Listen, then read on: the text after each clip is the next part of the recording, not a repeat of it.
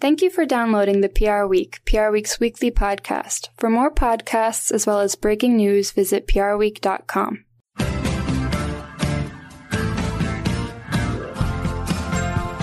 Hello and welcome to the PR Week, PR Week's regular weekly roundup of everything that matters in the worlds of PR and communications. My name's Steve Barrett. I'm the editorial director of PR Week, and I guide you gently through another show. It's the last week of summer. Listeners, Labor Day is looming, so make the most of it, and we'll all be back next week. We're going to be back in the office at Haymarket and PR Week 2 or 3 days a week. So, yeah, enjoy the rest of the summer.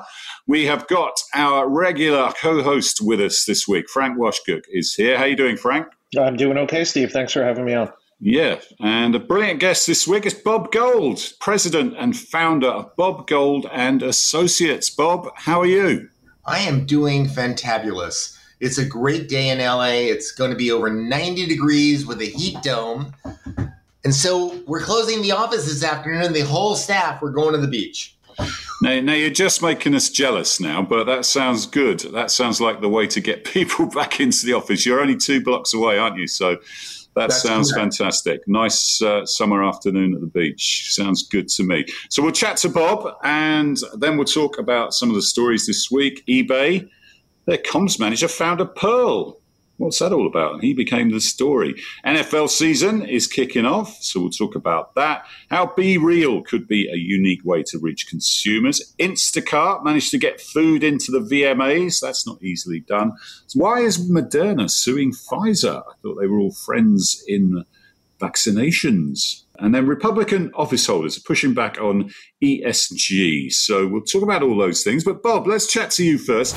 Your agency is 25 years old this year. So you're actually just a tad older than PR Week US, because we started in 1998 and we're celebrating our 25th next year. So first of all, congratulations, and tell us how you're feeling. 25 years. You started it up in 97. Did you ever think you'd be celebrating a 25th? No, I never, ever did. And I have to tell you, I look this young. Your audience can't see me, but it's because I have a painting in the attic, and the painting is what ages, not me. Yeah, I've got a painting behind you, actually. So, yeah, that's for sure. Other person, yeah. But you're the Dorian Gray of PR, then, is what you're telling us. That's right. So tell us about starting up. What prompted you to start an agency? What sort of business did you specialize in, and how has it progressed over the years? You know, I have to tell you, a lot of people look at adversity and think about the sky is falling, not the opportunity of how we improve. And I'm taking a long way of saying that it takes discomfort to get us to move, to change, to go forward. And we all say, woe is me, let's not do that. But it's such a positive thing. I was the head of PR and marketing for what became Fox Sports. And honestly, they decided I was going to manage a regional sports network, not the national. And I said, well, you don't really need me then. I've got full staff. I'm not important. They go, oh, yeah, you're right. So I spent, a few weeks looking at new corporate gigs. Nothing bad about it, but I was talking to Universal Studios Tour about becoming their CMO. They said, it's great. We start every day between 7 and 7:30 a.m. and we're done by 7 or 7:30 p.m., but we give you a car. And I had 3 small boys at home, and I said, oh, no.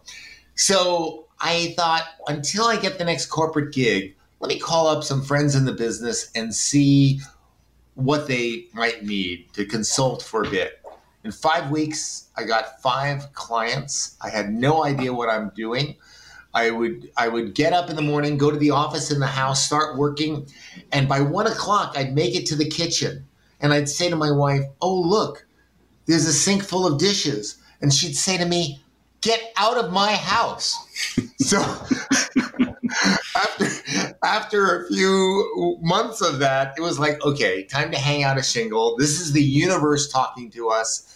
And that's how we began. And I hired old staff, and we've been off and going since then.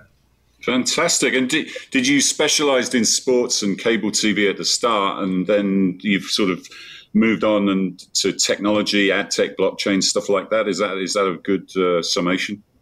The spirit of an entrepreneur is when someone asks you if you can do something, the only answer is yes, of course I can. And then you say, now, how the heck do I do that? So I had always been in sports and entertainment, launching Lifetime, being at HBO for 7 years, then coming to the regional sports networks, what became Fox Sports Net.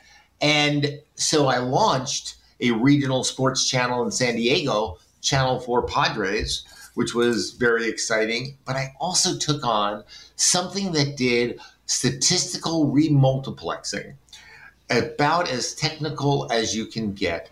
And that client, we got onto the front page of the Wall Street Journal in 3 weeks of coming on board. It was so exciting. It was the beginning of digital television, and it had huge implications for everyone. Bob, you just taught us a new word there. You got to repeat that one. Statistical remultiplexing. So think of how we are able to get more value by packing things into smaller spaces.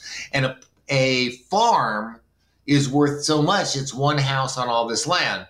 A series of houses on that land is worth more. A skyscraper with apartments is worth more. A train car that can fit many people, including standing, is worth more. And so as you packetize information, digital information, into smaller spaces, statistically, you have to have a plan for reconnecting all those pieces. Interesting thought. Yeah. What do you think is the most dense video that we watch on television? A close-up of a kiss or a football game? There you go. We're learning something. This is good. We like to have learning moments on the podcast. Challenge. Go ahead. Pick one or the other. Which is it? I'm going to say football. Yes, you think that. But actually, if you think about it, the field doesn't change. The crowd doesn't change. There's a lot of information that is static, and you have small people running. A close-up of a kiss is incredibly dense. There's slow movement, and it's a lot of close-up that keeps changing. That is a much more dense image. So statistical remultiplexing has huge means for what you need to do in a cable plant to carry all information. We've seen an explosion in channels, an explosion. And now we have streaming over the internet in addition to cable TV. Wow. It's digital. It's changed our world. We'll talk about that a bit when we chat about the NFL, because that's going to be interesting with Amazon coming in and being a player there. Now, over the years, you've worked with some amazing people. Dan Aykroyd, Jim Belushi, John Landis. Quickly tell us those stories. I have a great story. So Dan Aykroyd was the major star, and he was great friends with Paul Allen, who owned Charter, which today is the second largest cable operator in the country. And they used to play music together and rock out. And Dan would call up the CEO and COO of Charter. So I was pitching Charter. I really wanted to handle them. It was a remake of another system that they had bought. And the COO wasn't interested in anything I had to say. She said, Bob, I'd love to work with you. And we're getting these calls from Dan Aykroyd, and we're suits. We don't know how to respond to Hollywood. I said, I got that. Because I had handled the Academy Awards for 2 years as their PR person when I was starting out. And I call up Dan Aykroyd. I go, Dan, I know you're calling Charter. What's up? He says, I just want to see them succeed. How can I help? I said, well, we're starting this thing called On Demand. And most people don't know what that is. And original programming would really drive that adoption forward. He says, I'm doing a concert in Ottawa with Jim Belushi, kind of a Blues Brothers kind of thing. And I said, that's great. Why don't we film that and we can offer it on demand to Charter customers exclusively? He said, great. So I got to produce Dan Aykroyd in this music video and in the commercials. And then I came back to Charter and I said, look, he loves this company. We should use him as a spokesperson.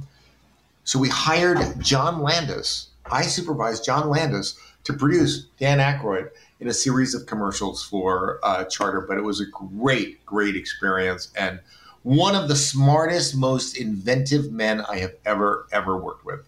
Yeah, fantastic stories. Tell us about the agency now, Bob. How many people have you got, and how has it grown over the years?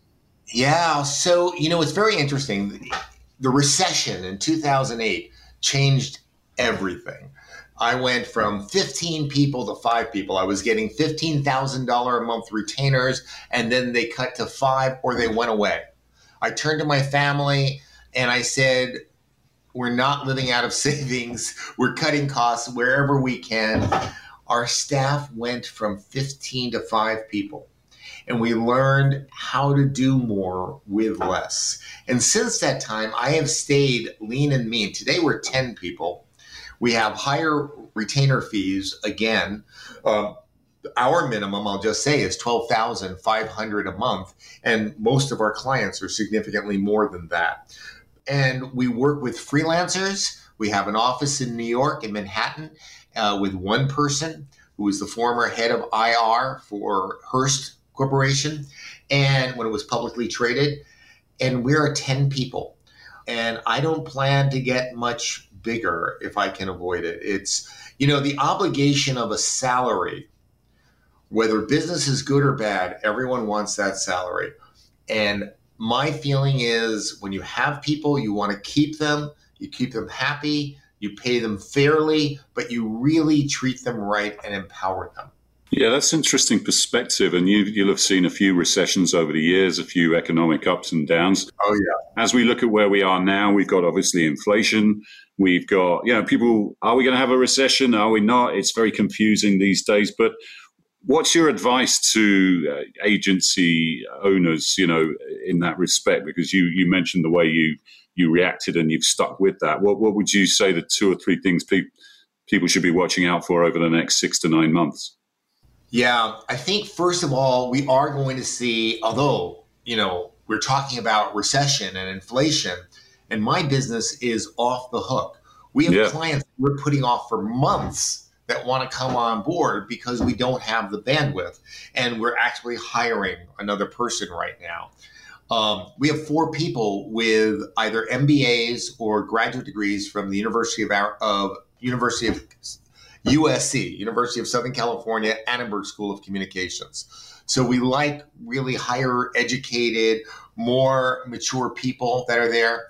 Number 1, when it comes to reviewing your staff, who is just really bright, cheery, friendly, has a can-do attitude, wants to help. Whether their skills are up to snuff or not, those personalities mean more to have a positive environment for everyone. I had to let go. I learned people that are nasty, I don't care how good they are. They're not worth it for your corporate culture. They're not worth it for your client culture. And you want to make sure that people are getting it and collaborative. Yeah, I think that's a good point, a good philosophy. You can teach people the skills, but you can't teach them the right attitude. And I think that's a very, very, very good tip. So, yeah. Exactly. So how do you see it? You're celebrating 25 years. How do you see it progressing? What are your plans? Are you looking for an exit? Are you looking for what's going to happen in year 26? Yeah, I have 3 sons.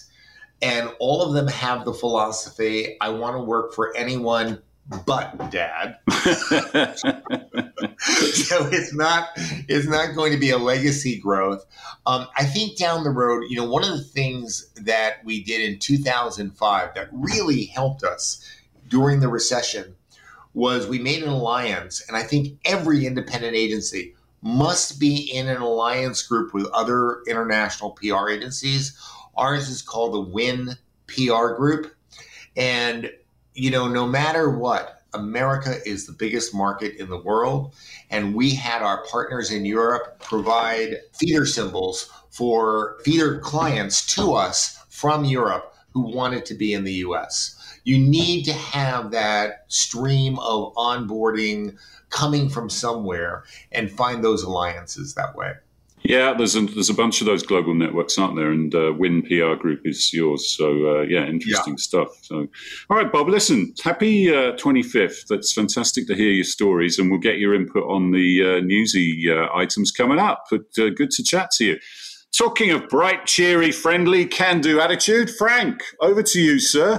eBay, Yes. their comms manager. This is an August story, isn't it? Silly season story, but it's quite fun, isn't it? It is funny. So Scott Overland is a communications exec at eBay. He was vacationing with his family in Rehoboth Beach, Delaware.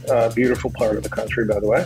And he was out to dinner and found a purple-colored pearl in his meal. Thank goodness didn't bite down on it without looking, but he found this, and turns out it's a rare thing. This is where it gets interesting. He used his skills from his job to research it and to realize that every time this had popped up, it had been a local story.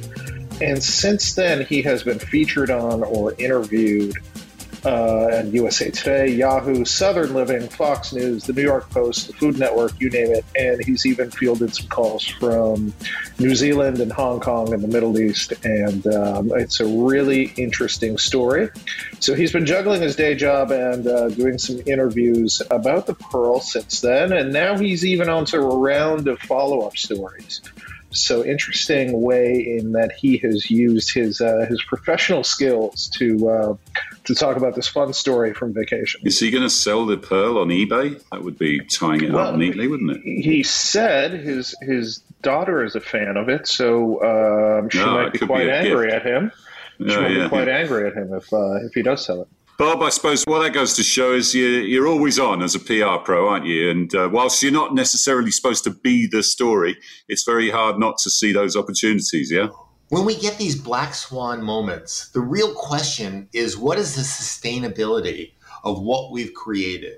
So here you have a guy who is talented at what he's done. He has this phenomenal viral. Can he maintain and become an influencer on social media and make some income for himself? How can he benefit eBay, his employer? What is he going to do as that next step? And that's the challenge. When you become a one-hit wonder, how do you sustain that career and that magic that you first started? Yeah, for sure. Have you ever had something like that happen when you've been traveling, where it's like, oh, I'm on holiday, but I just can't resist it. I've got to get my skills going here. Never. I'm on holiday. Yeah, that's fair. We all need a bit of work-life balance for sure. So yeah, Frank, it's nearly here, NFL season, and it's going to be a bit different this year with the broadcast situation. But first of all, a bit of sad news about the head of comms at one of the big teams who sadly passed away this weekend. Yeah, sad news to report. Jason Jenkins, who was SVP of Communications and Community Affairs for the Miami Dolphins, died suddenly last Saturday after a medical emergency. The team announced his death at the halftime of one of their preseason games against the Eagles, and also tweeted out a statement from the team CEO. Jenkins had worked at the team since 2009, which is a pretty long tenure in terms of sports PR and communications. And he previously worked for the San Francisco 49ers, Lehigh University, and Texas Southern University. So some sad news to start out with, talking about the NFL kickoff. I would say in terms of marketing around the NFL's first week of the season, which is next weekend, starts out Thursday night with the Buffalo Bills, one of the favorites for the title this year, playing the Los Angeles Rams, who are the defending world champion. It's always fun to watch. Come on, you're not going with this world champion thing, are you? It's only one country, Frank. Well, I'm sticking with it until the Canadian Football League has a better team. I think we're on safe ground. So always interesting to see what the beer brands do. Bud Light specifically always has some interesting campaigns to start the year.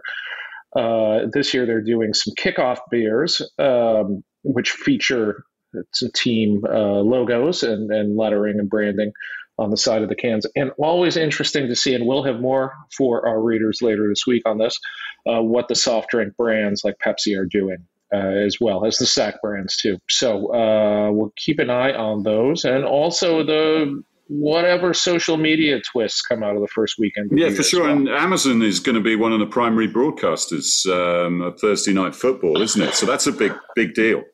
That's a change. And I think a lot of fans are looking to always see what the differences are in the broadcast, whether it's the booth or even things like the sound. I'll give you an example. When Apple started doing baseball games this year, the sound of the games is just terrific. And I think a lot of people will be willing to see if there are enhancements to the broadcast experiences. Amazon picks it up too or not. So that's one thing I think a lot of people will be watching. Football is one of those still appointments of view things, isn't it, where you can still sell big TV ads against it. But viewer habits are changing. People are consuming the games in different ways. What are your reflections on it as someone who's been involved in it for decades and seen the progression? Yeah, so, first and foremost, let's just talk about sports rights. The NFL is doing more and the NCAA is doing more to drive up the cost of television for all of us. The billions of dollars, look at, what's happening with the Big Ten, who's now getting $7 billion over 7 years for college football. The NFL has driven up what television is. We're talking about runaway inflation, and yet no one is saying, let's hold, never mind gas prices. How about just the cost of TV? So sports is probably what's keeping broadcast stations alive. It's not the news. News is ubiquitous everywhere. As long as a broadcaster has football or college football, or the NBA, they are going to be able to charge retransmission fees that are out the wazoo, and the consumer pays for it. I love the fever that we all have for our favorite teams. And Frank, I'm with you. America is a world champion, and anyone who's a champion in America is a world champion. But I'll also throw something else out on a different switch. The fellow that died at Jason Jenkins. Yeah, Jason Jenkins. He was a class act. He was an unbelievable leader. I think as someone in PR, I have a regret that I never knew him. He was about values. He was about courage. He was about ethics. And he was a fantastic dresser. He had a great deal of style. He was quite an individual. And I think we've lost a lot from his loss, and we could all learn from what he has said.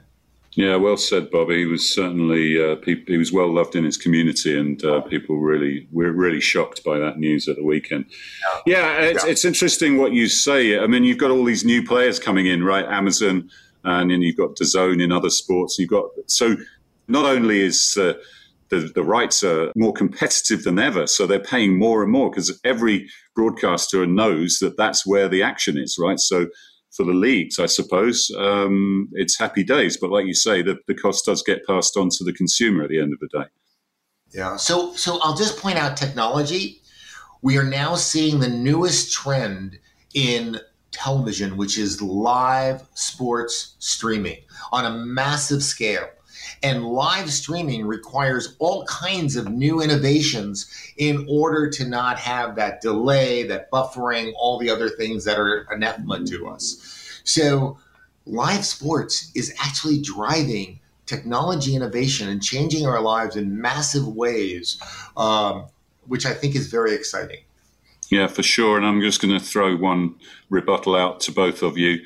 The true global sporting competition, of course, is going to be starting this November, the World Cup, which is the global event. And I guess we'll find out who's best between the US and England because we're playing on Black Friday. That's going to be a hell of a day, but we'll come back to that in a later show. Frank, tell us about Be Real, because it's another interesting way to reach customers. Tell us what it is first. Well, I would just preempt that by saying look for a lot more coverage on this in the coming months as we take a look at a lot of platforms that are emerging and developing. And we at PR Week and also a campaign, our sister magazine, are trying to figure these things out and add some advice and some info as everybody else does. So Be Real is it's a platform in which every account has 2 minutes to finish a post, and that person or that user can only post once per day. If they post outside of those 2 minutes, then Be Real puts a label on it that shows how many minutes or hours it came in. And the point of it is for users to be authentic in what they're posting, and I guess quick-witted or that as well, but authentic, and then not spending hours creating TikTok videos or Instagram posts or things of that nature. Now, it is seen a lot of growth. It has shown a 315% increase in downloads this year to about 43 million, according to Apptopia. And more than half of its users in the US are millennials, but it also has wide appeal to Gen Z. So what it does not have is a real advertising and monetization strategy at this point. But that doesn't mean that brands are not trying it out. Some of them that are early adopters are Elf Cosmetics, Chipotle, the most recent Scream movie that was distributed by Paramount Pictures. And some of them are sticking their toe into the water by adding promo codes. The cosmetics company offered the first 150 friends it had on the platform a free skincare kit. So brands are really early adopting this. There's a lot more to be seen on this platform, and it's something to keep an eye on about whether they really open their arms to brands and companies and marketers, and I think also how influencers use the platform. So keeping an eye on a lot of different aspects of this. Build it and they will come is sort of the philosophy, isn't it? Bob, you'll have seen loads of technologies over the years. I think your agency plays in ad tech, doesn't it? Blockchain, NFTs, etc. What's your take when a new thing comes out like this? You know, it is going to be a highly copied technology. We'll see it first roll out on Instagram. And I think that the challenge for Be Real is how to stay fresh and relevant when its basic offering is going to be knocked off from the TikToks, but Instagram first. And I think that's really the challenge. It's always good to, clients want advice on this stuff, don't they? They're thirsty for advice on new tools or platforms or social platforms. So that's where agencies can come in be really helpful. Frank, tell us about Instacart getting in on the VMAs. That sounded like a fun thing, fun stunt, if that's the right way to put it. Fun idea here. I think one thing that a lot of people don't know about award shows, but I'm betting Bob knows because he's LA-based, is that once you get in the award show, there's a no outside food policy. And that means that attendees and other celebrities can get pretty hungry at these events. So Instacart, the food delivery service, saw an opening here.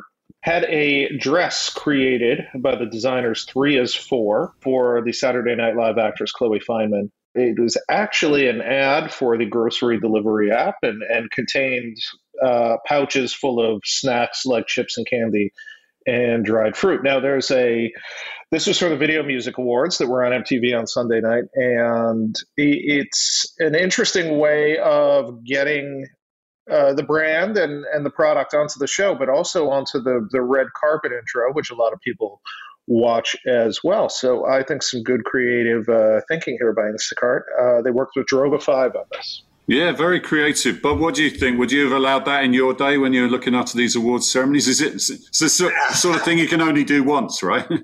Well, but think of Droga5. I mean, big shout out to them for the concept and an outstanding execution, really, that made it catchy and got us talking about it. All of us want to create those buzz-worthy moments, whether it's a streaker running across the Academy Awards stage, which and remember which celebrity was it? Was it Peter Sellers who said, "Oh, there's his shortcomings."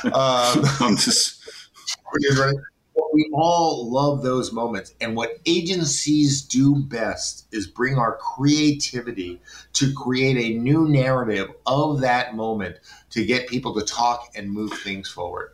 This will not be the last time someone hijacks the red carpet, is it? Yeah, it's a great idea, and you're absolutely right. It's creativity at the end of the day, isn't it? And it's really nothing.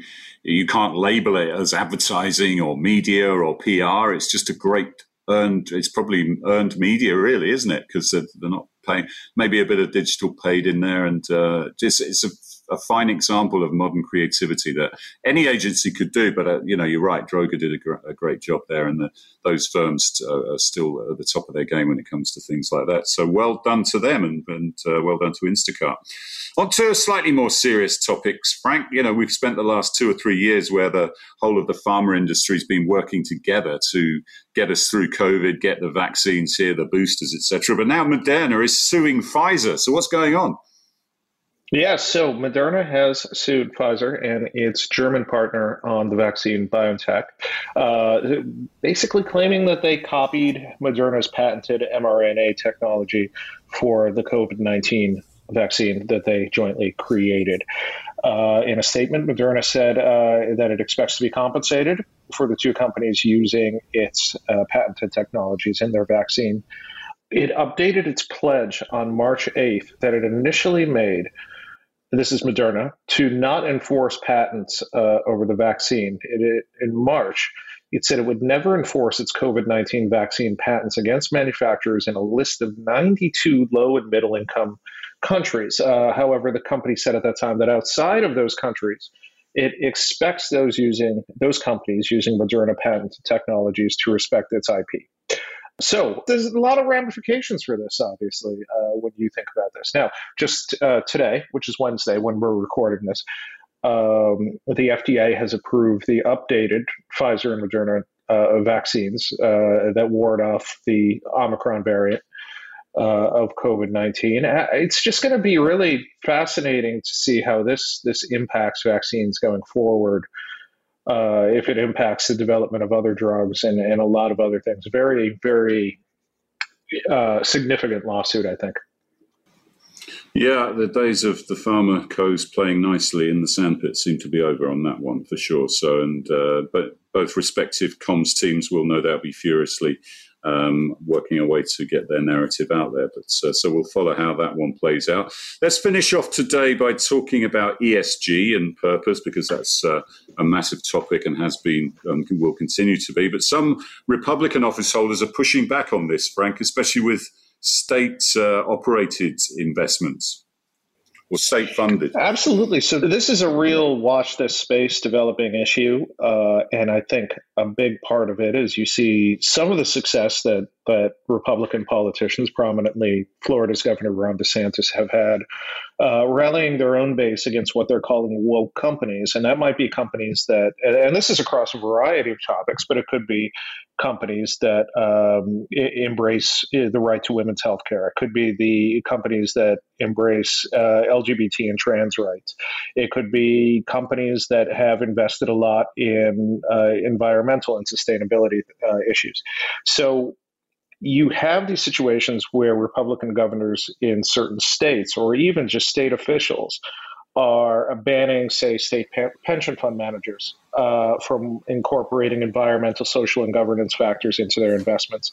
Or you have a situation in Texas where the investment group BlackRock and others are sort of barred from doing business with the state because they, in Texas officials' words, boycott energy companies that have focused more on green energy. And you see a similar step in West Virginia.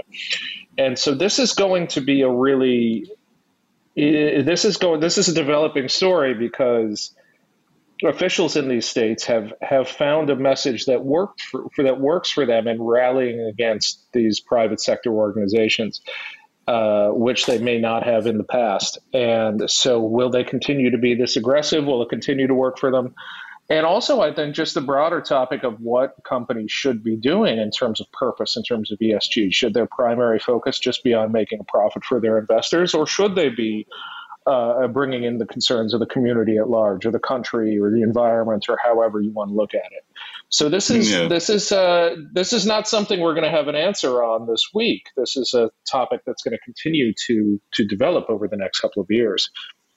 Very complex topic. Yeah. It's also something that is about the pendulum swinging. You know, Thomas Jefferson, when he was president, lamented that policy followed technology. Technology was always ahead of policy. We're seeing all this CSR, corporate social responsibility programs, step up as a general consciousness that people have expectations of their corporations. And now we're having politicians completely react and try to stop this innovation of change of corporate mandates to policy. They want to control the policy conversation. And I think this is about trying to hold on to your own. Look at how Ron DeSantis in Florida completely slapped Disney when they stood up to Don't Say K. Yeah, you mentioned BlackRock, Frank. Larry Fink, CEO there, has said they will not invest in companies that are not doing what they consider to be ethical business or purposeful business, and they're the biggest investment company in the world. So this is a big deal, and if they're getting frozen out, that can go two ways, can't they? They can double down, or they can sort of ease back a bit. We saw Procter & Gamble's CMO or Chief Brand Officer, seeming to roil back a little bit, but then on the other hand, a lot of the argument behind purposeful business that is actually profitable. So it's a very complex argument. We'll be talking about it a lot at the PR Decoded in Chicago in October 11th and 12th, and our Purpose Awards. And all of these things have got to be played into the mix when you're coming up with your strategies, when you're working out how to do business. And no industry and no comms team and no CEO and C-suite is immune from this. So it's really complex stuff. And this is where PR pros, frankly, are stepping up and helping out at that top table. So an interesting development, and we'll discuss that more moving forward. Don't you think politicians are the consummate PR pros? They are throwing out messages in hopes of resonating. Of course, it seems like they're just dropping whatever they can say and seeing what catches fire, like our viral moment.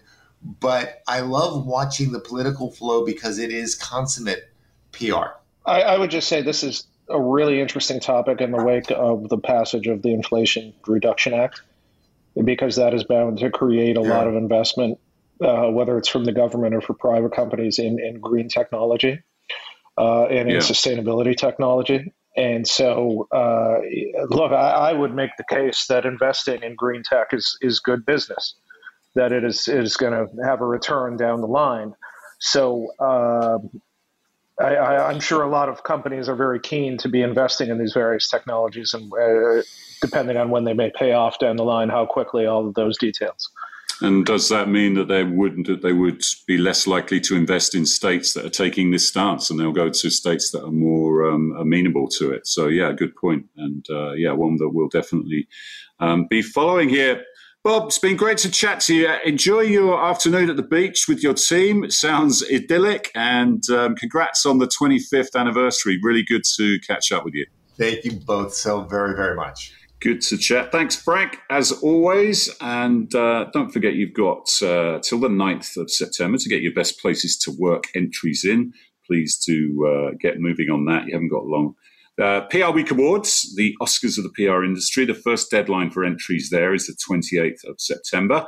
Final deadline, the 14th of October. That will come around quickly, so make sure you're up to speed with that. Our 40 Under 40 celebration, one of the best nights of the year, that's going to be in New York City on the 27th of October.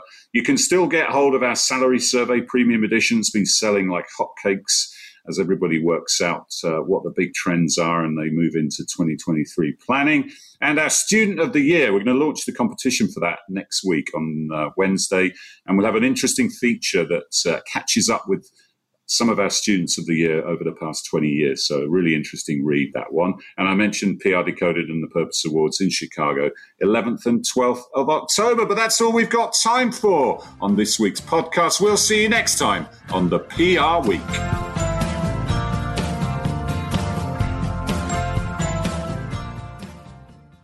Thank you for listening to this week's episode of the PR Week. To find more episodes, visit prweek.com.